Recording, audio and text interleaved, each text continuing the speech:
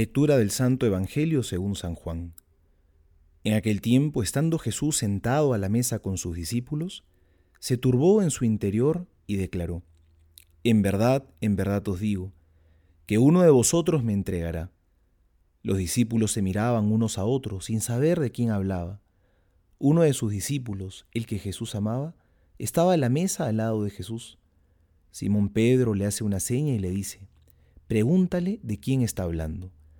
Él, recostándose sobre el pecho de Jesús, le dice: Señor, ¿quién es?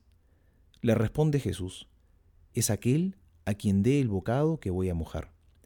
Y mojando el bocado, le toma y se lo da a Judas, hijo de Simón Iscariote. Y entonces, tras el bocado, entró en él Satanás.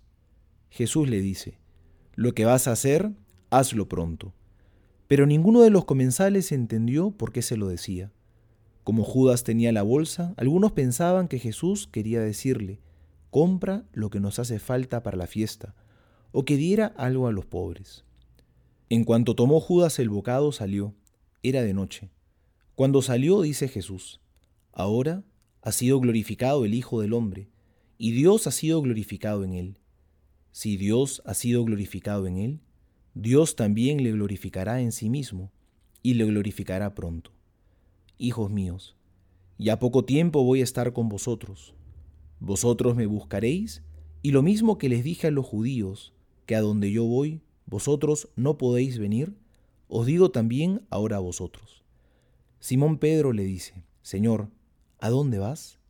Jesús le respondió: a donde yo voy, no puedes seguirme ahora, me seguirás más tarde. Pedro le dice: ¿por qué no puedo seguirte ahora?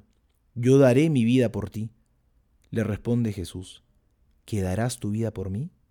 En verdad te digo, no cantará el gallo antes de que tú me hayas negado 3 veces. Palabra del Señor. Gloria a ti, Señor Jesús.